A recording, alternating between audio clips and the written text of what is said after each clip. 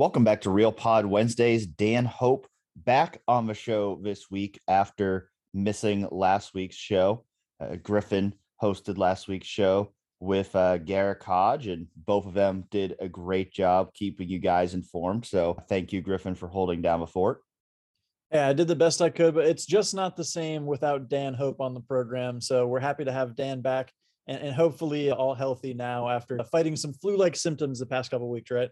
Yeah, getting there. Yeah, last week I was I had lost my voice really over the weekend. And so if I had done the show, it wouldn't have sounded very good because my voice was still working its way back. So it was just best to have you guys did it. And I thought, you guys did a great job, but getting better now, trying to stay as healthy as possible. Obviously, we're in a crazy time right now with COVID-19 really rearing its ugly head again. And that's having an impact on Ohio State basketball. And we'll talk about that a little bit later in the show. We certainly hope it won't have too much of an impact on Ohio State football in the Rose Bowl, but certainly a possibility right now with the way that everything is going on in pro and college sports right now with, is it Omicron? Is that how you pronounce it? I keep forgetting which way you pronounce it, the new variant of COVID. But regardless, we are getting closer to the Rose Bowl. We're only 10 days away now from the Rose Bowl. And I still don't know how to feel about this game. I really don't. Yeah, it's weird because, I think after covering college ball playoff games for the last couple of years, like there's just so much buildup to that. And with this game, it's like, oh, it's next week. And it's kind of like, there's so much of like the conversation has moved on to next year, whether it be with recruiting or transfers or Jim Knowles or all that it's like, oh yeah, there's still a game to be played. So it makes it a little bit harder for me to get a feel on this game because it's not the big topic that everybody's talking about right now, but it will be next week when both of us, as well as Garrick, will be out in Los Angeles to cover the Rose Bowl. And certainly, a game that, in my opinion, is important for Ohio State to win, because I think if you go into the offseason on back-to-back losses, there's going to certainly be a negative feeling going into the offseason off of that. And so you do want to get some momentum back on your side going into the offseason. And talking to players last week, that did seem to be a widespread sentiment among the Buckeyes too. Yeah, and it's what we talked about when, of course, talking about the Utah-Oregon game and kind of a lot of Ohio State fans probably wanting Oregon to win that game just so that there was another level of intrigue. Because even if you look at the past couple of CFP matchups for Ohio State the past couple of years, there was the star power of Trevor Lawrence. There was the Justin Fields, Trevor Lawrence storyline in some of those games, and Travis Etienne and the Clemson Ohio State rivalry. So those were other layers going into those matchups too, besides the fact that just it being a playoff game itself raised the stakes. So I definitely feel much like you that there's not quite the same level of hype surrounding the game for a lot of those reasons. There's not the same amount of name recognition with some of the star players for Utah as there might have been in a different matchup as well. But, we did get to talk to several Ohio State players. I think we got to talk to 15 players the other day. Yep. And it was the first time we got to talk to most of those guys since the Michigan game. So it had been a while, and there was plenty to talk about and a lot of ground to cover with those guys, because of course, a lot of guys are still juggling decisions about their NFL futures potentially. We still haven't gotten the final word on opt-outs for a lot of guys. We can talk more about that in a few minutes. But then, of course, just even talking about the Michigan game itself, because with the headlines that have been made recently with comments from past Wolverines, current coaches, current players, there's been plenty to dive into. And Dan, what were some of your biggest takeaways from what we heard from several of those Buckeyes in that big media day session at the Woody the other day? Well, I think to me, the thing that does make this matchup with Utah interesting is the fact that they play a similar brand of football to Michigan, and that this is a team that's going to run the ball a lot, and they're going to try to out physical you. They're going to try to beat you down at the line of scrimmage. And we know that's what Michigan did, and Michigan did that successfully. And I expect Utah to come in with a similar game plan. It might not look exactly the same, but I certainly think, Utah, when they have the ball on offense, they're going to try to run the ball. They've run the ball they rank second in the country in yards per carry this season. So this is a team that can really move the ball on the ground, and they're going to force Ohio State's run defense to be at its best, to have a better day than it had against Michigan. And then on the other side of the ball as well, they're a team that's been strong against the run. They rank in the top 5 in the country in sacks. And so this is going to be another big test on both sides of a line of scrimmage for an offensive line that, I think if you listen to Thayer Munford, it's pretty clear that they did take personally what Desmond Howard had to say about them at the Heisman Trophy ceremony. The defense, certainly they've heard all the criticism all year long, and especially over the last few weeks. You get a variance in responses. Like, there's some players who don't want to even acknowledge the criticism and say, yeah, we're just focused on Utah. That's all we're worried about. And you have a guy like Steele Chambers who's like, yeah, I agree with what Josh Jada said. He's right. We did play soft. So you get a variance in responses. I mean, here's the thing I'd say to sum it up. Every player in that room has heard the criticism, whether they want to admit it or not. They've all heard it. They all might take a little bit of a different tact publicly in terms of how they address these things when they're talking to the media. But I think there's no doubt they've all heard the criticism, and they are fired up by that. You always hear the talk from Ohio State about we don't need any extra motivation, but it's been pretty clear if you just look over recent years, this is a team that usually plays at its best when it's got a chip on its shoulder, when it's got something extra to fuel them and fire them up. And I think they do have that in this game. I think they do have that coming off that Michigan game, going into, playing another similar team and wanting to make a statement, because they certainly don't like the fact that people are calling them soft. They certainly don't like the fact that people are questioning their toughness and physicality. So I think that is certainly something that they want to prove in the Rose Bowl. They want to at least do what they can to change that narrative going into the offseason. I think the question that still remains, there's two things that still remain is, one, we know this isn't the college football playoff. Nobody's going to fool anybody in saying that this game means as much as a college football playoff game. And so does it mean enough for Ohio State that we're going to really see them play at their best? And that coincides with the fact that we still don't know who all is going to play in this game, because Ryan Day said last week that there are some players who are still deciding what they're going to do in terms of opting out. As of the moment we're recording this on Tuesday afternoon, there has still been no public announcement from anybody that they are going to opt out. But certainly the way Ryan Day answered that question suggests that there are going to likely be multiple players, in my estimation, who aren't going to play in this game. We have heard from some players who have now confirmed that they will play in this game. Guys like Thayer Munford and Tyreek Smith, Zach Harrison, DeJuan Jones, Cam Brown, he confirmed he'll be back for another year. There's, those guys who are either seniors or otherwise NFL prospects. They all confirmed that they will be playing in the Rose Bowl, but there's still, plenty of guys like Chris Olave, Garrett Wilson, Nicholas Petit-Frere, Haskell Garrett, Jeremy Ruckert, who we haven't heard one way or the other if they're going to play in the Rose Bowl. So certainly whether they do or don't is going to have a significant impact on how Ohio State is able to play in this game. Oh, absolutely.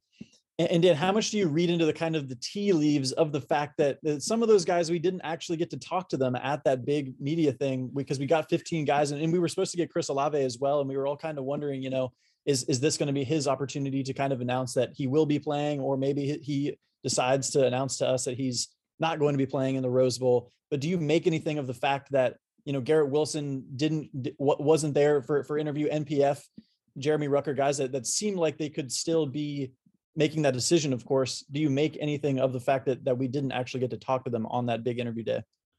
Yeah, I don't want to read too much into that, because I think certainly all of you out there can, but I don't know that I want to read too much into, well, these guys weren't selected for interviews. Obviously, that means they're not playing. You know what I mean?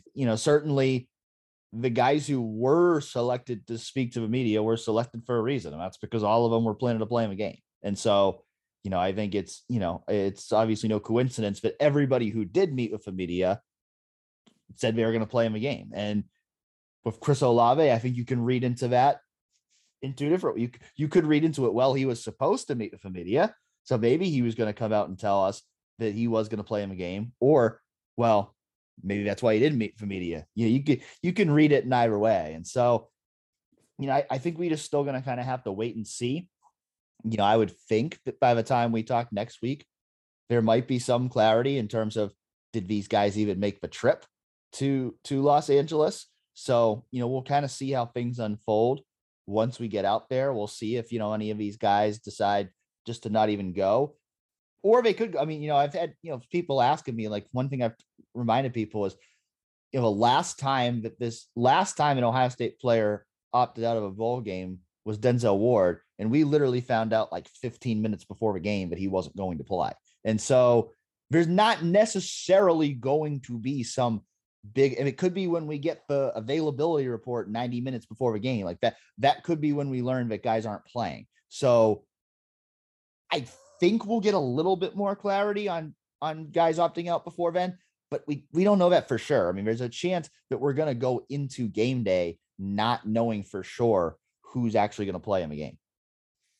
And then one of the guys that actually did confirm that he will not only be playing in the game, but also playing for Ohio State again next year in his 5th season is Cameron Brown, which is a pretty big news for Ohio State, because we've kind of been talking about recently with signing day stuff and transfer portal developments and everything like that.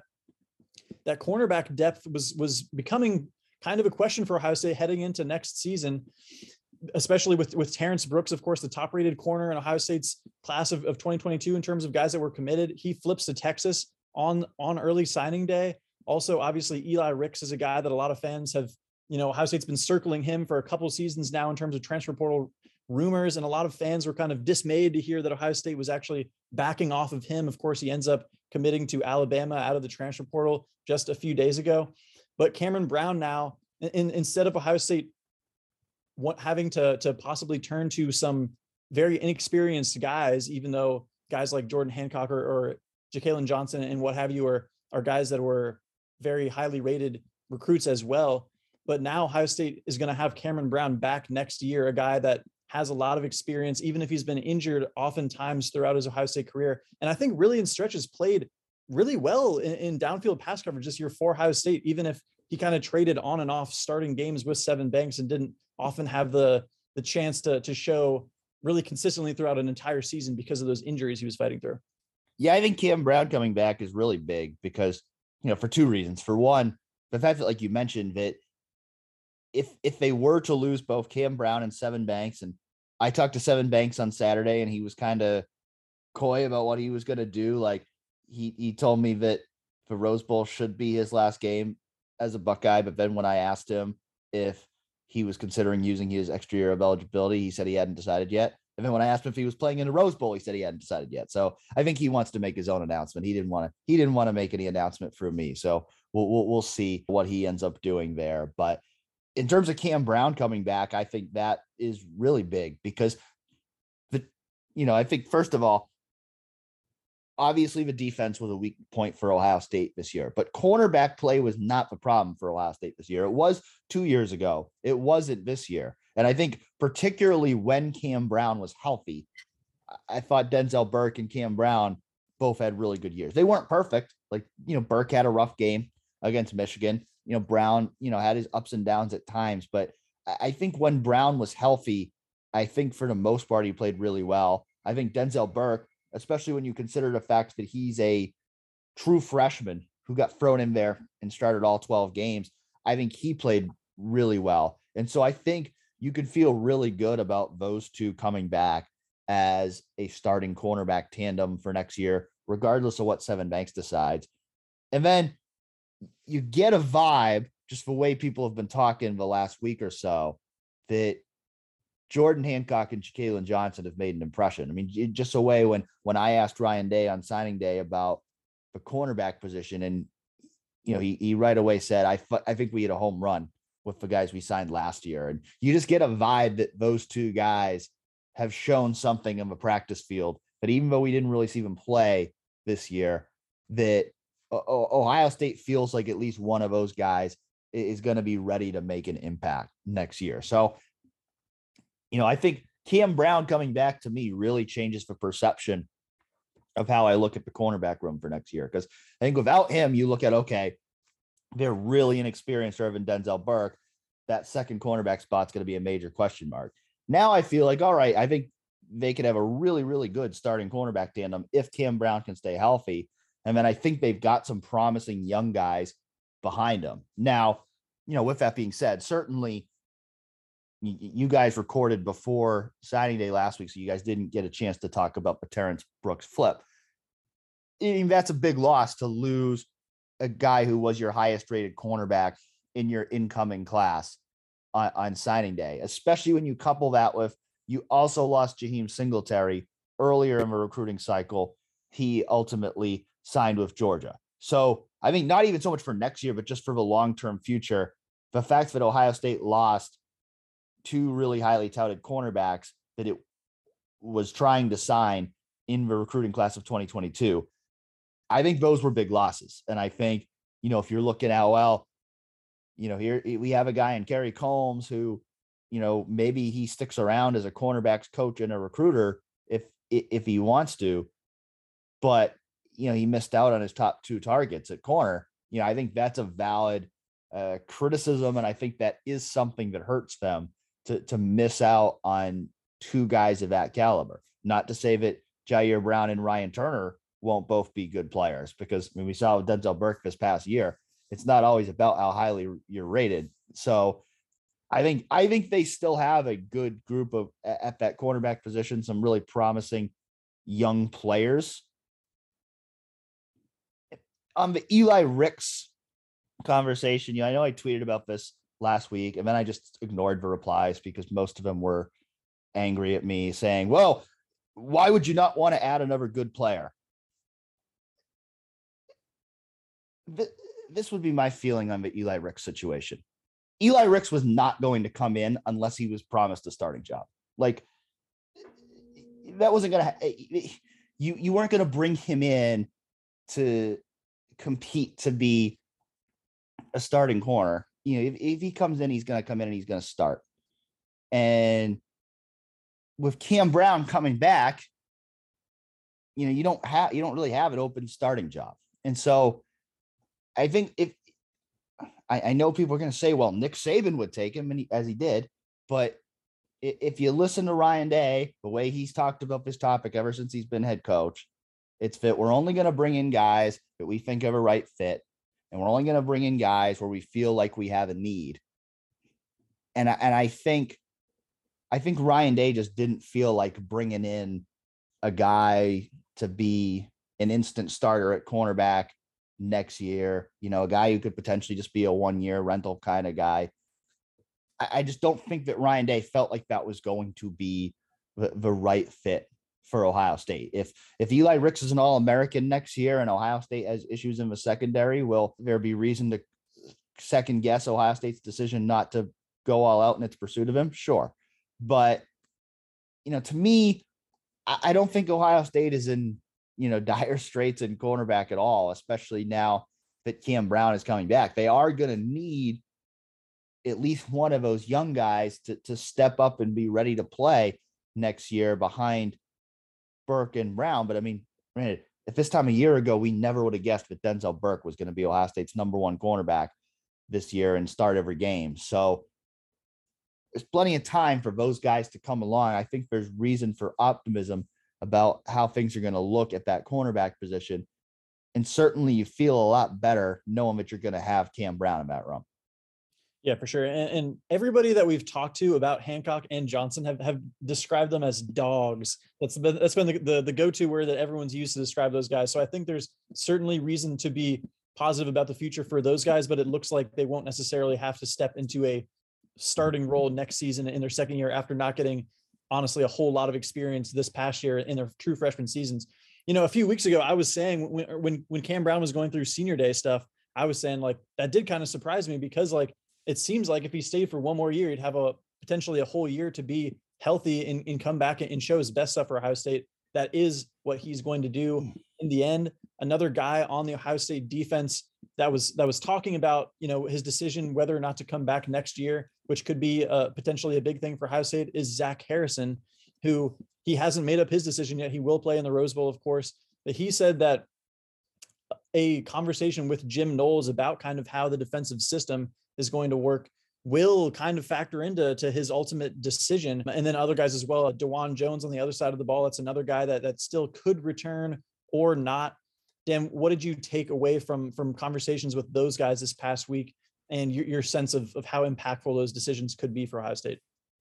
Yeah, I mean, it's always hard to, know exactly where a guy's leaning, because, Cam Brown talked to the media like he was going to go pro, and then 6 hours later announced that he was coming back. So, I think, again, sometimes these guys don't necessarily want to announce these things through the media. I think sometimes they'd rather do it, their own way. And the world we live in now, I think a lot of times these guys would rather, do it through a social media announcement or whatnot than to do it in a media interview session. So, I think that's why you don't necessarily get a ton of straight answers when you ask those things in these media sessions. But, listening to Zach Harrison, he sounded like a guy who was strongly considering coming back. He didn't want to say which way he was leaning. So again, it could just be misreading it or him intentionally, kind of saying one thing and thinking another thing. It's hard to say, but he sounded like a guy who recognized that he still hasn't quite played up to his potential, and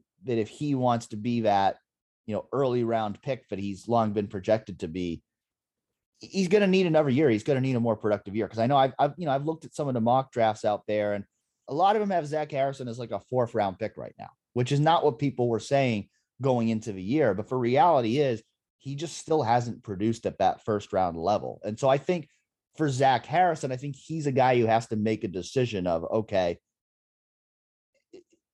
do I just want to go pro now and I'm okay with wherever I get drafted, or should I come back for one more year? And do I think that one more year can give me that chance to be that 1st or 2nd round pick? Because, I think that's really the question for him. Like, I think he's certainly going to get drafted if he declares for a draft.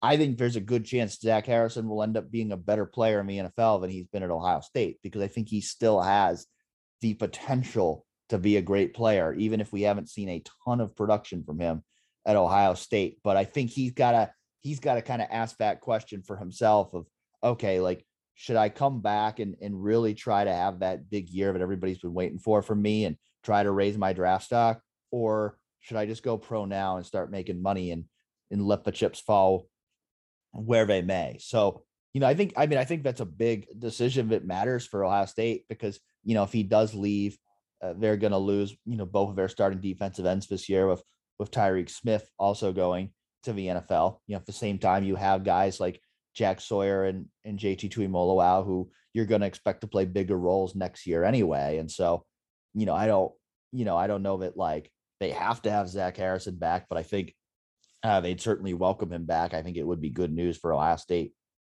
if he does choose to stay. And in terms of DeJuan Jones, again, he seems like he's certainly at least giving thought to going to the NFL.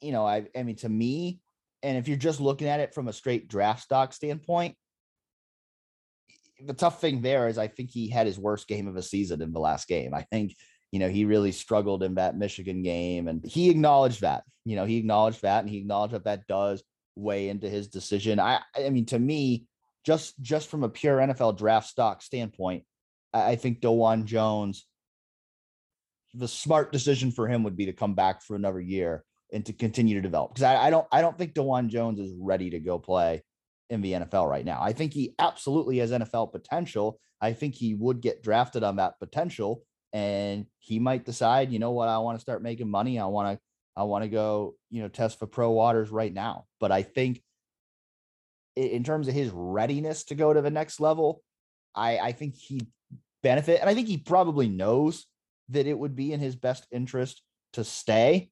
And just based on talking to him, that'd be my vibe, that I think he knows that, he can play better and he still has development to do. But I think he's he wants to make that calculus of, did I play well enough that I could get drafted decently high and start making money now? Or do I really need to come back for one more year? I think that is a big one for Ohio State, because if you figure they're probably going to lose Nicholas Petit-Frere, they're going to lose Thayer Munford.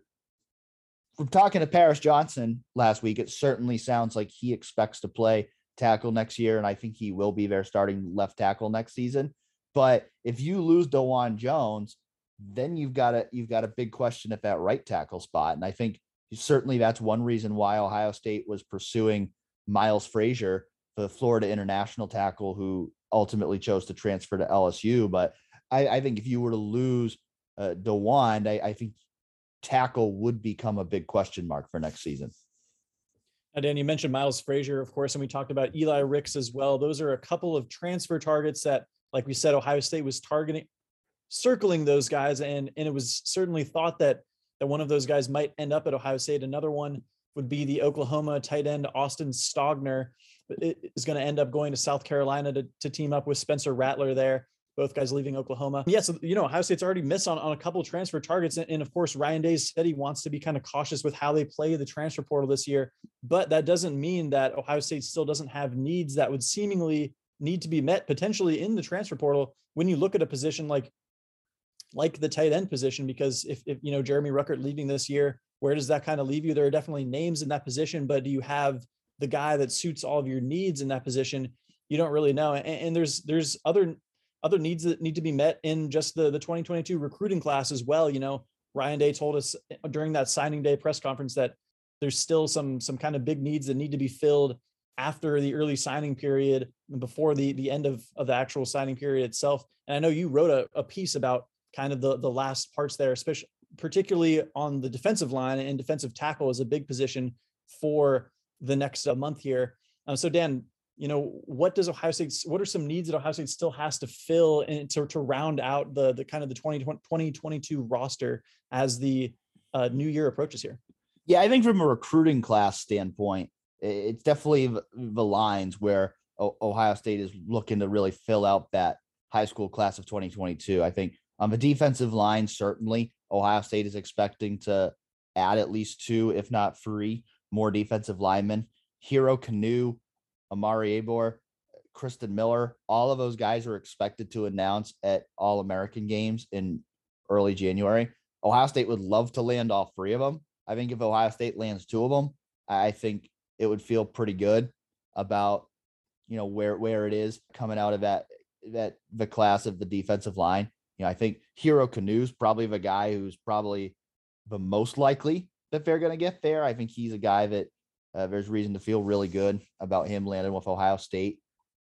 Amari Abor is a guy that I think Ohio State has been a favorite for, but I think there's a little bit of worry, especially when you see like what happened with Quinn Ewers and what happened with Terrence Brooks. Like, could Texas get him too? I think that one might be coming down a little bit to the wire there, but that's a 5-star defensive end who they'd love to add to the class. And then Kristen Miller, of a defensive tackle from Georgia. A lot of people have thought he's going to stay in state and sign with Georgia, but there seems to be some momentum there for Ohio State right now going into January. And so I think that's definitely, if you just look in terms of what they have in the class right now, the guys they have signed, what they most need is to add a couple more defensive linemen to the class. And I think they're in good shape there to do that. And then I also think they certainly want to add another offensive lineman, Carson Hinsman, who originally was going to sign during the early signing period, decided to delay his signing until February because he's genuinely conflicted between Ohio State and Wisconsin. I think he's probably the most likely target right now.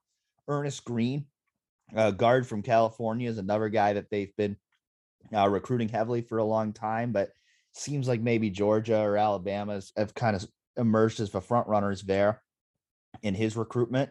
So there's no guarantee that they're going to land either of those guys, but I think they'd really like to land one of those guys to round out that offensive line class. So I think from a high school recruiting standpoint, those are really the biggest positions they could look to fill. They could look for another cornerback after losing Terrence Brooks, but if you look at guys they have offers out to, it's really the guys I mentioned are really the only guys that they have offers out to that aren't committed anywhere at this point. And so I'd be pretty surprised if they got back in the race for anyone else in that 2022 class, which is where you turn to transfers, which, the transfer conversation is interesting because Ryan Day did leave the door open when he talked at his press conference last week about the possibility that they could maybe sign a couple transfers, guys that could enroll as soon as January, but it feels like they've already missed out on their top targets there because, like you mentioned, Austin Stogner, who's the top tight end in the transfer portal, he's going to South Carolina. Miles Frazier, who's the top offensive tackle in the transfer portal, he's going to LSU. And so I think it may be a matter now of, okay, do more players enter the portal here after bowl games, and do other potential targets emerge? Because right now there's not really any obvious targets in the transfer portal. There's not really anybody out there right now. It's like Ohio State should go get this guy. I know a lot of people felt that way about Eli Ricks, but he's off the board now. There's not really anybody in the portal right now that I look at and go, yeah, Ohio State needs to go get this guy. So do I think it's possible Ohio State adds a couple transfers here? For sure. But right now, there isn't one guy that I could say, I think Ohio State's going to go get this guy, because it has to be the right fit is a thing. Like, and that's Ryan Day's been so big about, like, they're not going to just go find a tight end in a transfer portal just to get somebody. They're going to look for somebody who's the right fit. And so is that guy out there? Is there a offensive lineman out there who could help him next year? Is there a linebacker out there that could help him next year? Those are all conversations that are going to continue to be had. And some of that could depend too on what happens here over the next few weeks in terms of who goes to the NFL and if more players enter the transfer portal. I kind of liked how Ryan Day was talking about his philosophy on the transfer portal, because he was kind of saying, developing players is, a crucial part of what we do here. And if you just look for an already established or an already developed player to bring in that you've seen do it at a high level elsewhere, and just, take that guy and put him right into your lineup ahead of guys that you're trying to develop, maybe that sends a message to guys down the line. And maybe that's part of why Ryan Day wants to be cautious. But of course, I would be surprised if they don't end up bringing in, a couple of guys from the transfer portal at the end of the day in this cycle, like we talked about with some of those needs there positionally. Silver Sniper asks us, how costly are all of these transfers to Ohio State next season? I'm not sure if he's talking about missing out on transfer targets or the guys that are trickling out. I think he means guys who are leaving. Right. And so, just yesterday, the latest guy, a scholarship guy for Ohio State to hit the transfer portal was Darian Henry Young, a guy from Princeton and Cincinnati, a guy who only appeared in 4 games for Ohio State. But you do see, like even if it's guys that haven't played much, Ohio State fans react very strongly anytime anyone hits the transfer portal. It seems to be like, what's going on here? Is this a bad, and we've talked about it before, the concept of, is it a bad sign for the culture of the program, or what does this mean that guys are leaving, guys are hitting the transfer portal? I don't personally think that many of the guys that have hit the transfer portal are necessarily going to be these, if you're talking about Ryan Watts, Craig Young, I think that, those are guys that definitely had a lot of upside athletically and everything like that, and really created some kind of interesting hybrid position opportunities, if you want to phrase it like that. But I don't see most of the guys that have transferred out of Ohio State being guys that we're going to look back on next season and say, wow, Ohio State could really use that guy right now. Yeah, I mean, can we be honest here? Did you think Darian Henry Young was going to be in the defensive line rotation next year?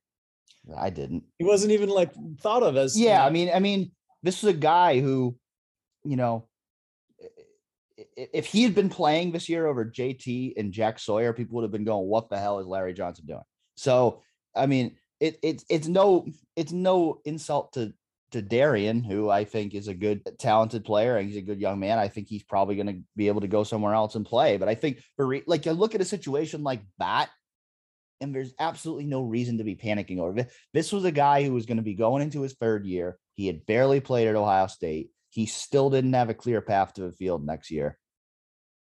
For him to go look for somewhere else where he can go actually play is the right decision for him And I doubt Ohio State tried really hard to stop him from making that decision, because that's just the way it goes sometimes. Like we've seen this in the past, even before transfers became as big as they are now. Like sometimes guys just, it's just the way it works. Like you're never going to hit on every single guy at a recruiting class.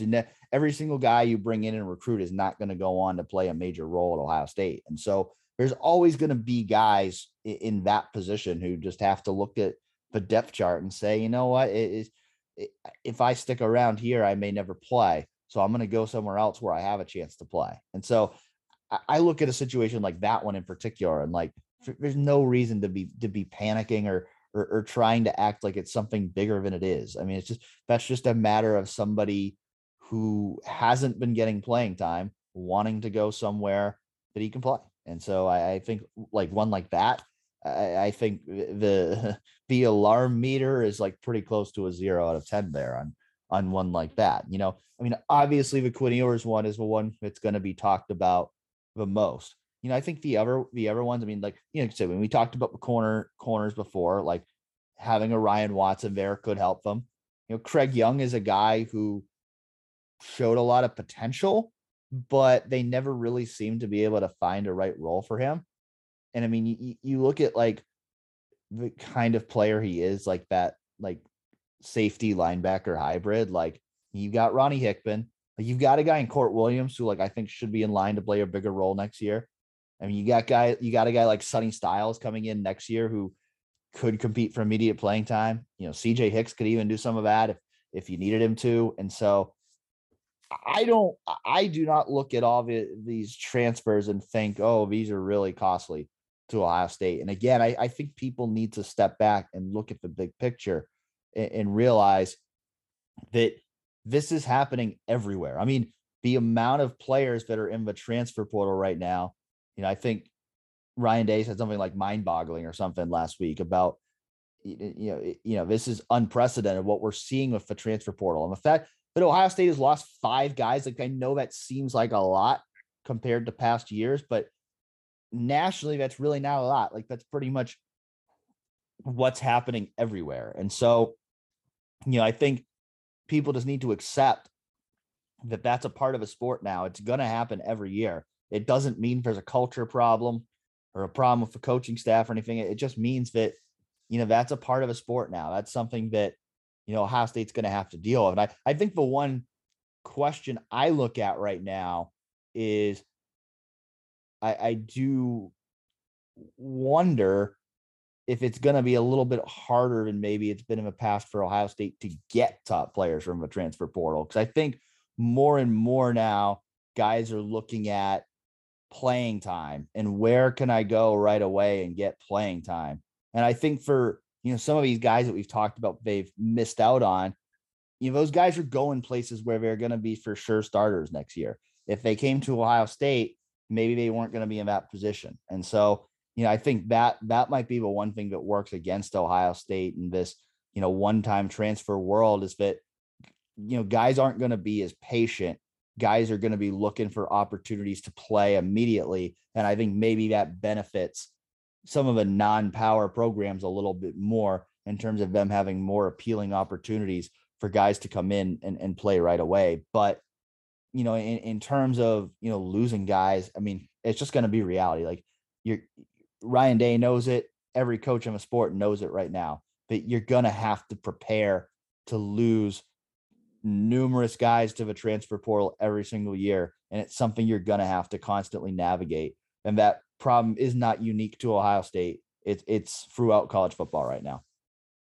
And Ryan Day and the Ohio State coaching staff knows that's going on, but that doesn't mean they have to like it, Dan, because one of my big takeaways from Ryan Day's signing day press conference, which we didn't obviously get to get into last week because we did our show before that press conference, was that Ryan Day really spoke at length and very candidly and open about his concerns about some of these new things in college football right now, which of course being the one-time transfer rule, the impact of that, because we're seeing more guys than ever before hitting the transfer portal, of course, as we've been talking about.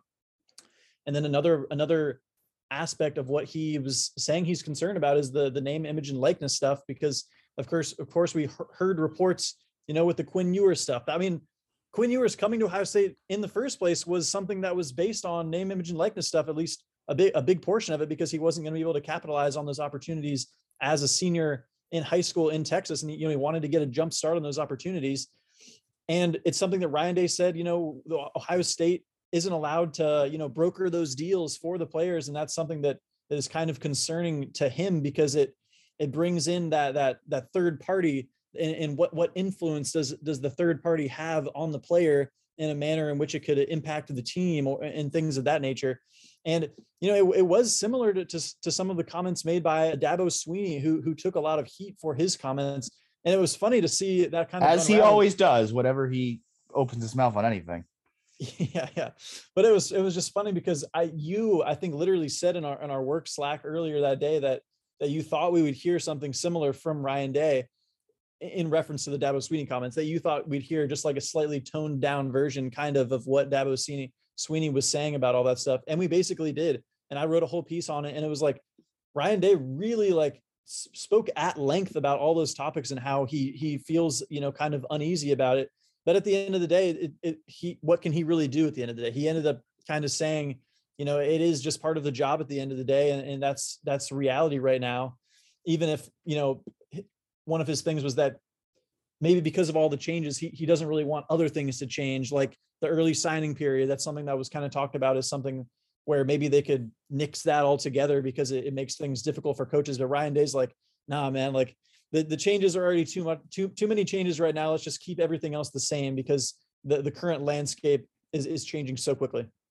Yeah. And one point I want to make, because during that press conference, the one thing that I tweeted out that got a lot of negative reactions from Ohio State fans was Ryan Day saying that Ohio State cannot set up name, image, and likeness deals for recruits. And there are a lot of negative responses to that.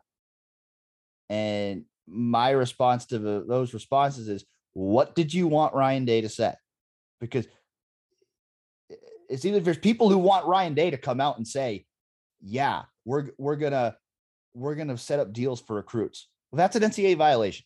Okay. So if you want Ryan Day to publicly walk up to the podium and say, we're going to commit NCAA violations, that's not going to happen.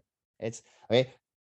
Ryan Day is not saying he doesn't want NIL deals to be offered to his players. To the contrary, I think he very much does want them to be, because it's clearly happening at other schools. And I think it is happening.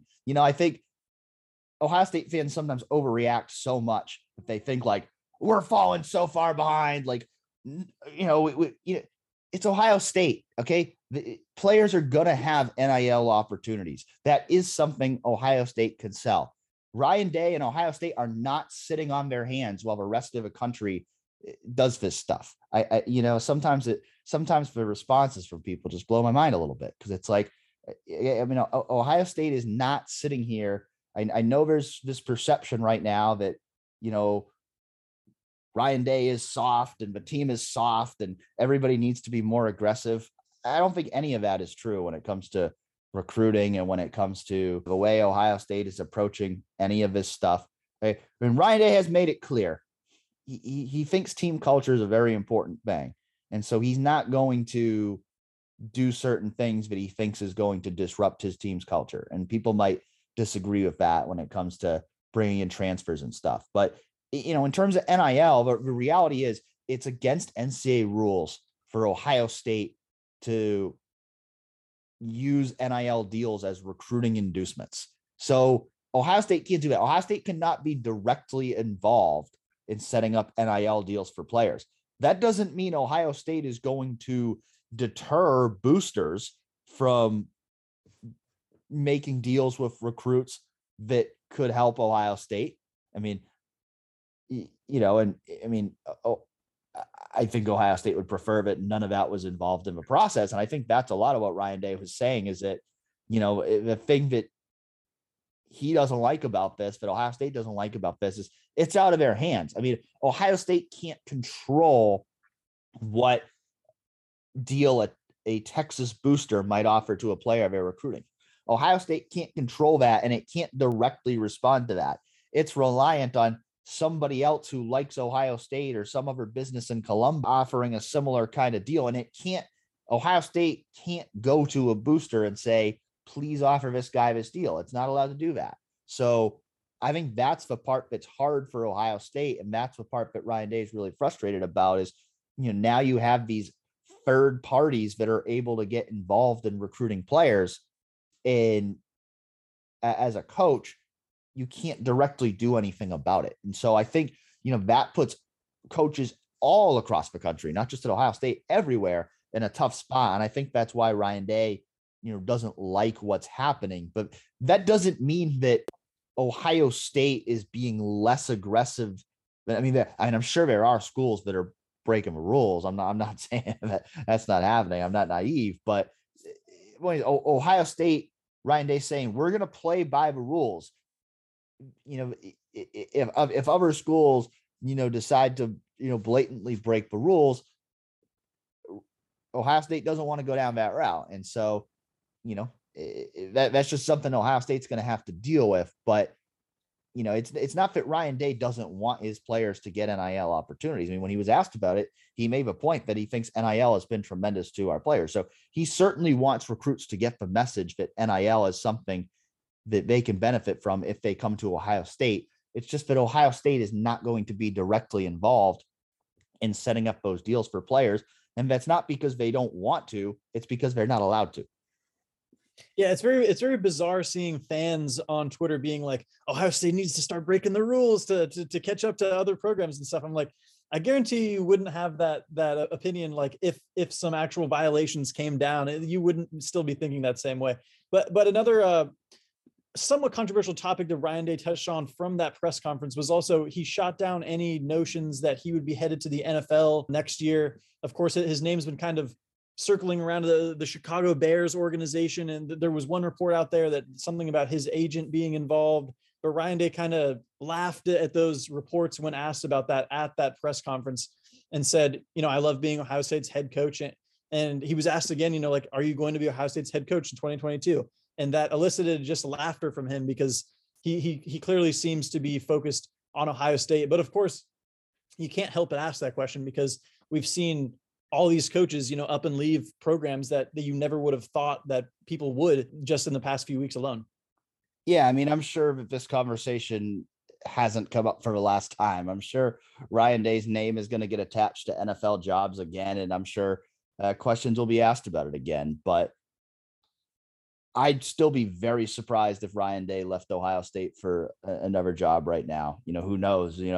The Chicago Bears job, I think, should be opening any moment now. And I think he's going to continue to be connected to that one because Justin Fields is the quarterback there. But I genuinely do believe him that he wants to stay at Ohio State. I also think Ohio State is going to have to give him a contract extension, regardless of whether you think he's earned it or not. When you see the deals that guys like Mel Tucker and James Franklin are getting, Ohio State is going to have to respond with a similar kind of deal. And I think it will. Just looking at the fact that, they're paying Jim Knowles $1.9 million. I think that shows that Ohio State is going to be competitive in terms of bringing in top coaches and keeping them around. And so I do think that Ryan Day will be in line for a new contract here at some point in early 2022. But if Ryan Day leaves, I'd still be very surprised. Now, Dan, usually as we're kind of winding down the podcast, we get into some hoops talk, right? Some Buckeye basketball talk. But unfortunately, we haven't had any actual on-court action to talk about in the past week because COVID has reared its head once again and canceled back-to-back Ohio State basketball games. Ohio State, of course, was supposed to have that big CBS Sports Classic game in Las Vegas against Kentucky. That would be a chance for Ohio State to beat Duke and Kentucky in the same season. That was going to be a great opportunity for them against a team that had already lost, to an unranked Notre Dame team just one game before that. Ohio State did not get that opportunity. Also had to cancel their next game against UT Martin, which was supposed to happen on Tuesday. It's going to be a 17-day layoff for the Buckeyes in between games.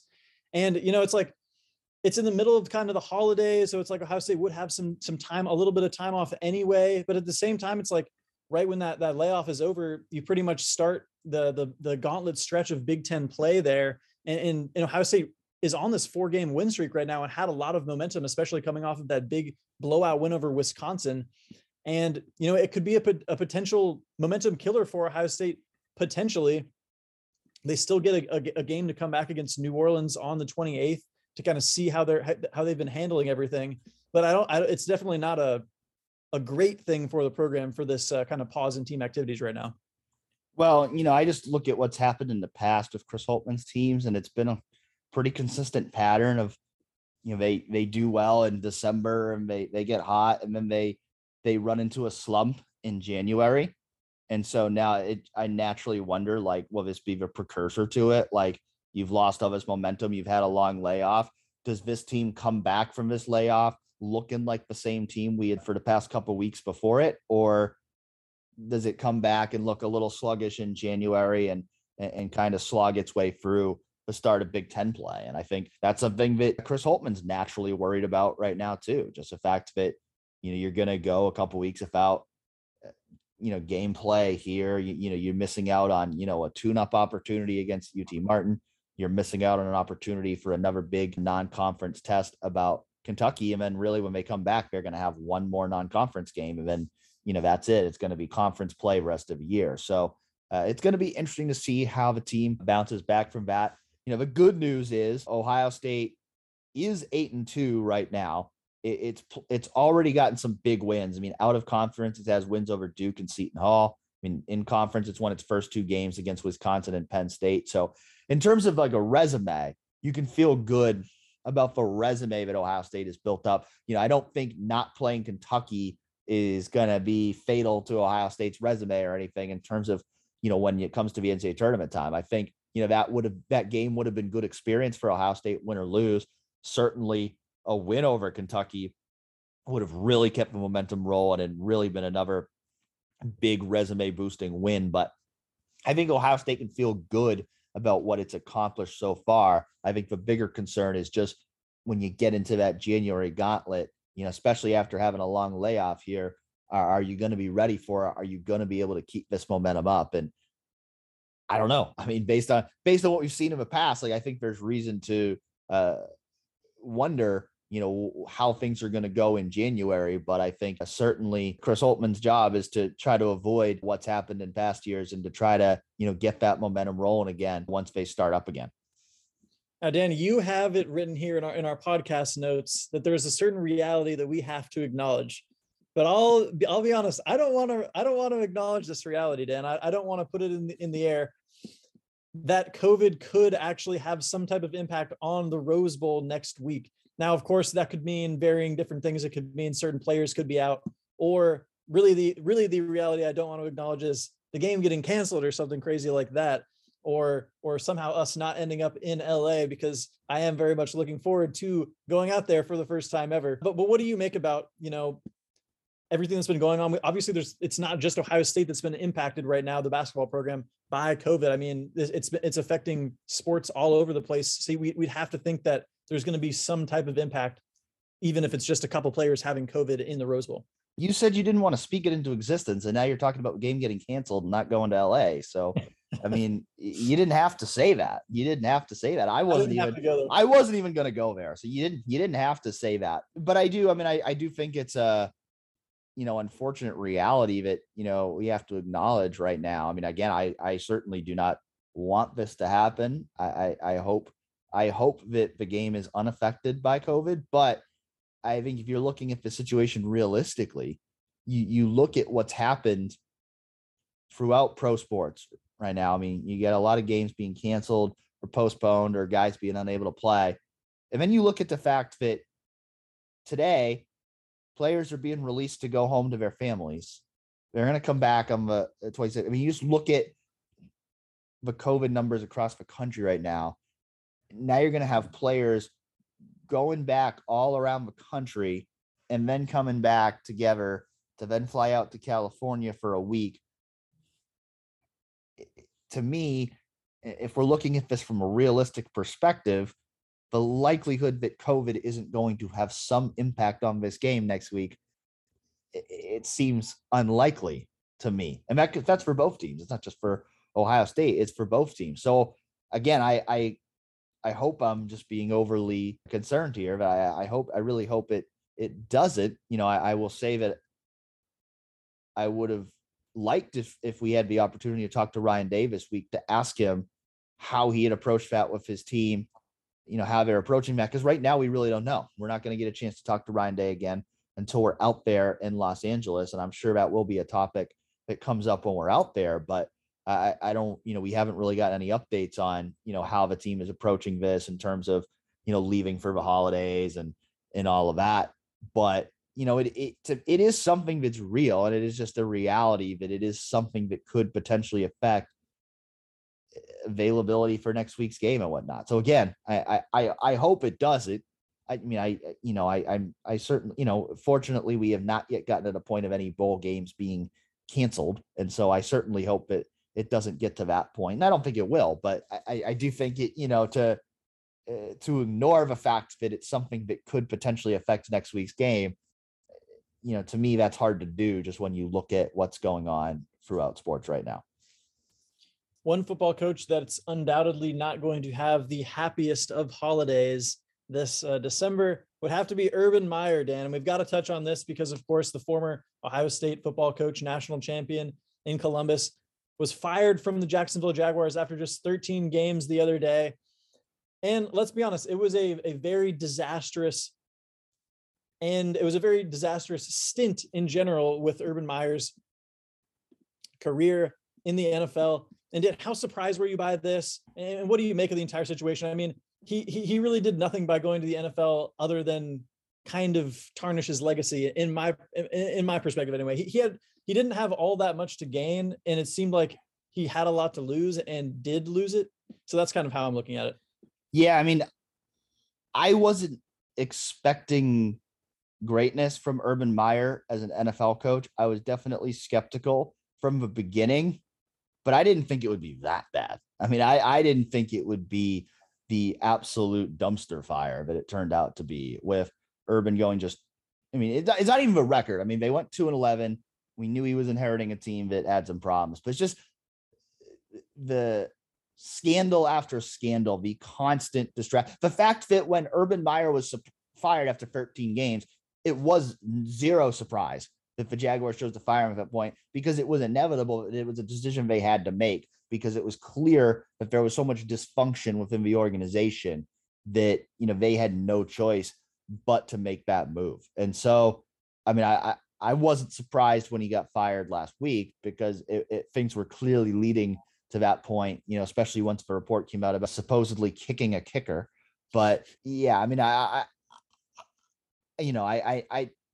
never had particularly high hopes for Urban Meyer as an NFL coach, because I had never really thought of him as being an NFL guy. And, I knew that there were certain things about the way he coached in college that were not going to necessarily translate to coaching in the NFL. But to be as disastrous as it was, I mean, no way around it.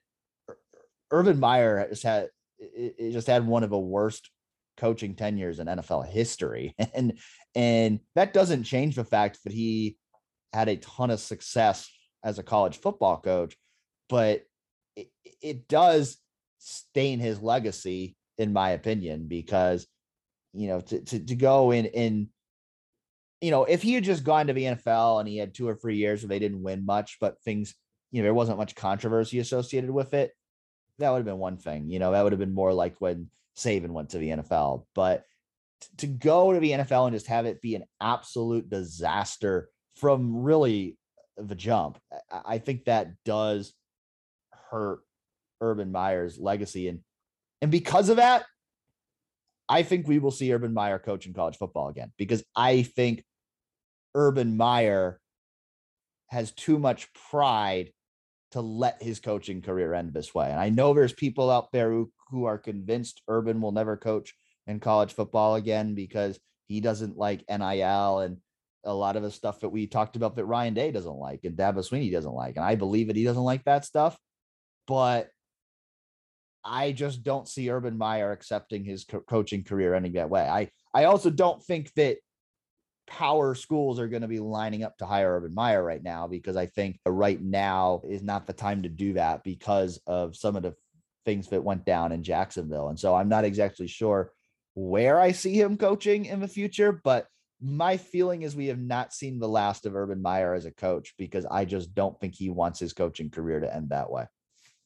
Dan, does that mean that we're going to see an inevitable return of Urban Meyer to Ohio State in the future? No, that's not where I'm going with it. I do not think Urban Meyer will ever coach at Ohio State again. Me neither. But damn, we're winding down here. El Guapo asks us, we didn't get to touch too much today on, Ryan Day's comments on guys like Sonny Styles, Gabe Powers, who didn't actually sign until Friday, so we didn't get to discuss him at that press conference. But what position or role do you forecast those guys playing on defense? That's a question from El Guapo here. Yeah, I mean, I think Gabe Powers is a really interesting guy, because I think he's exactly what Ohio State kind of lacked at linebacker this past year, which was, that bigger guy who could play that Sam linebacker position and, maybe play kind of a hybrid role. And I think that's, where Ohio State is probably looking at him. Is you look at Jim Knowles' defense, he had a position at Oklahoma State called the Leo, which was kind of a hybrid linebacker / defensive end position. Gabe's going to have to put on some weight to play that position. He told me on Friday that he's only 215 right now, but I think, his frame and the way he plays the game, I think he's a guy who could be a really good fit to develop into playing that hybrid role. To me, when I look at Gabe, like I kind of compare him to like a Justin Hilliard in terms of what his game is. Like, you think a couple years ago, a guy playing that Sam linebacker position, a guy that can line up in the box and play closer to the line of scrimmage and has that size, but is also athletic enough to go out and cover in space and as well. I think that's the kind of skill set that he brings to the table. And I think it's a kind of skill set they really didn't have this past year. Like when people were talking about, oh, why didn't Ohio State switch to free linebackers in the Michigan game? Well, a big reason why they didn't is because they didn't have the personnel to do that. I think a player like Gabe Powers is the kind of player who could have really helped them in that situation with being able to, be that third linebacker, be that Sam linebacker. So that's the kind of role that I envision for him. I think for Sonny Styles, you look at what the bullet is in the current defense. I think that seems like a natural fit for him in terms of, being a guy who has played safety, has played linebacker, has enough size to play linebacker, but also has that coverage skill at safety. But I think he's a guy who's got enough versatility where you could really do a lot of different things with him. And that's what Ryan Day said when he was asked about it last week. And, I think there's a lot of different ways you could utilize a guy like him. And, I think, for a guy like Jim Knowles, to me, you look at Sonny Styles, you look at CJ Hicks, you look at Gabe Powers. Those are three guys right there who can really be versatile chess pieces in your defense. And I think it's up to a guy like Jim Knowles to be creative and how to utilize all of those different guys, because I think those are all guys right there who you could utilize it in different ways if you're creative about it. And then maybe this is a good point to stop on here, to put a bow on things as we're heading out to California on Sunday. Ask us, is it true that Randy Newman is required listening ahead of the trip west? But I'll also add my own question onto that and ask you, what are you most looking forward to about our trip to California, be it specific to Rose Bowl or otherwise? Yeah, it isn't for me. Is it for you, Randy Newman? I can't say. Is that like the "You Got a Friend in Me"? It is. It is. That's the only Randy Newman song that I know. So, Hovenal will probably be playing on repeat for us the entire time. Hovenal will probably be disappointed in that answer, but yeah, I can't say it is for me. But yeah, I mean, I'm just looking forward to being out there again. Again, I mean, let's hope that like everything stays the way it's supposed to be right now, and it's like a normal bowl experience, in-person interviews, all that, because we didn't get that last year, even if the college football playoff, everything over Zoom. So I'm looking forward to just being out there, getting to cover the whole bowl experience again. I mean, going to the Rose Bowl is always an awesome experience. Beautiful stadium. Can always think of the sunset in the background as you're getting into the second half of the game, and the beautiful views from the press box of the mountains in the backdrop. The Rose Bowl is always a great experience. Covering the game, being out there in LA. I'm looking forward to the Lowry's Beef Bowl, getting a good meal there. So yeah, I mean, I think it's going to be a lot of fun to be out there. Certainly not, as exciting for people as a college ball playoff game, but I think from our perspective, to get to go to a Rose Bowl again, to get to spend the week out in LA should be a lot of fun. I'm very excited personally. It's going to be warm there. It still hasn't gotten like ridiculously cold in Columbus yet, but I'm looking forward to the change in weather, the change in scenery during the winter here in Columbus. Is this your first time going out to LA? Yeah, it's really my first time going west at all, other than when we were in Arizona a couple years ago for the Fiesta Bowl. Yeah, so be a first time experience for Griffin. My second time going out to the Rose Bowl, but still very much looking forward to it. Sorry we couldn't get to all your questions here. We're running out of time here. So, maybe in the future here, if some of those questions still apply, we can get to them. But thanks to everybody who submitted questions. Thank you all for listening in. And next week, we will catch up to you from out in LA. We'll be out there. We'll be recording our podcast out there when we will be in the midst of Rose Bowl week. So thanks again for listening in. And we hope you all have a Merry Christmas, Happy Hanukkah, whatever holidays you celebrate. Enjoy the holidays. And we'll catch you next week for more Rose Bowl coverage.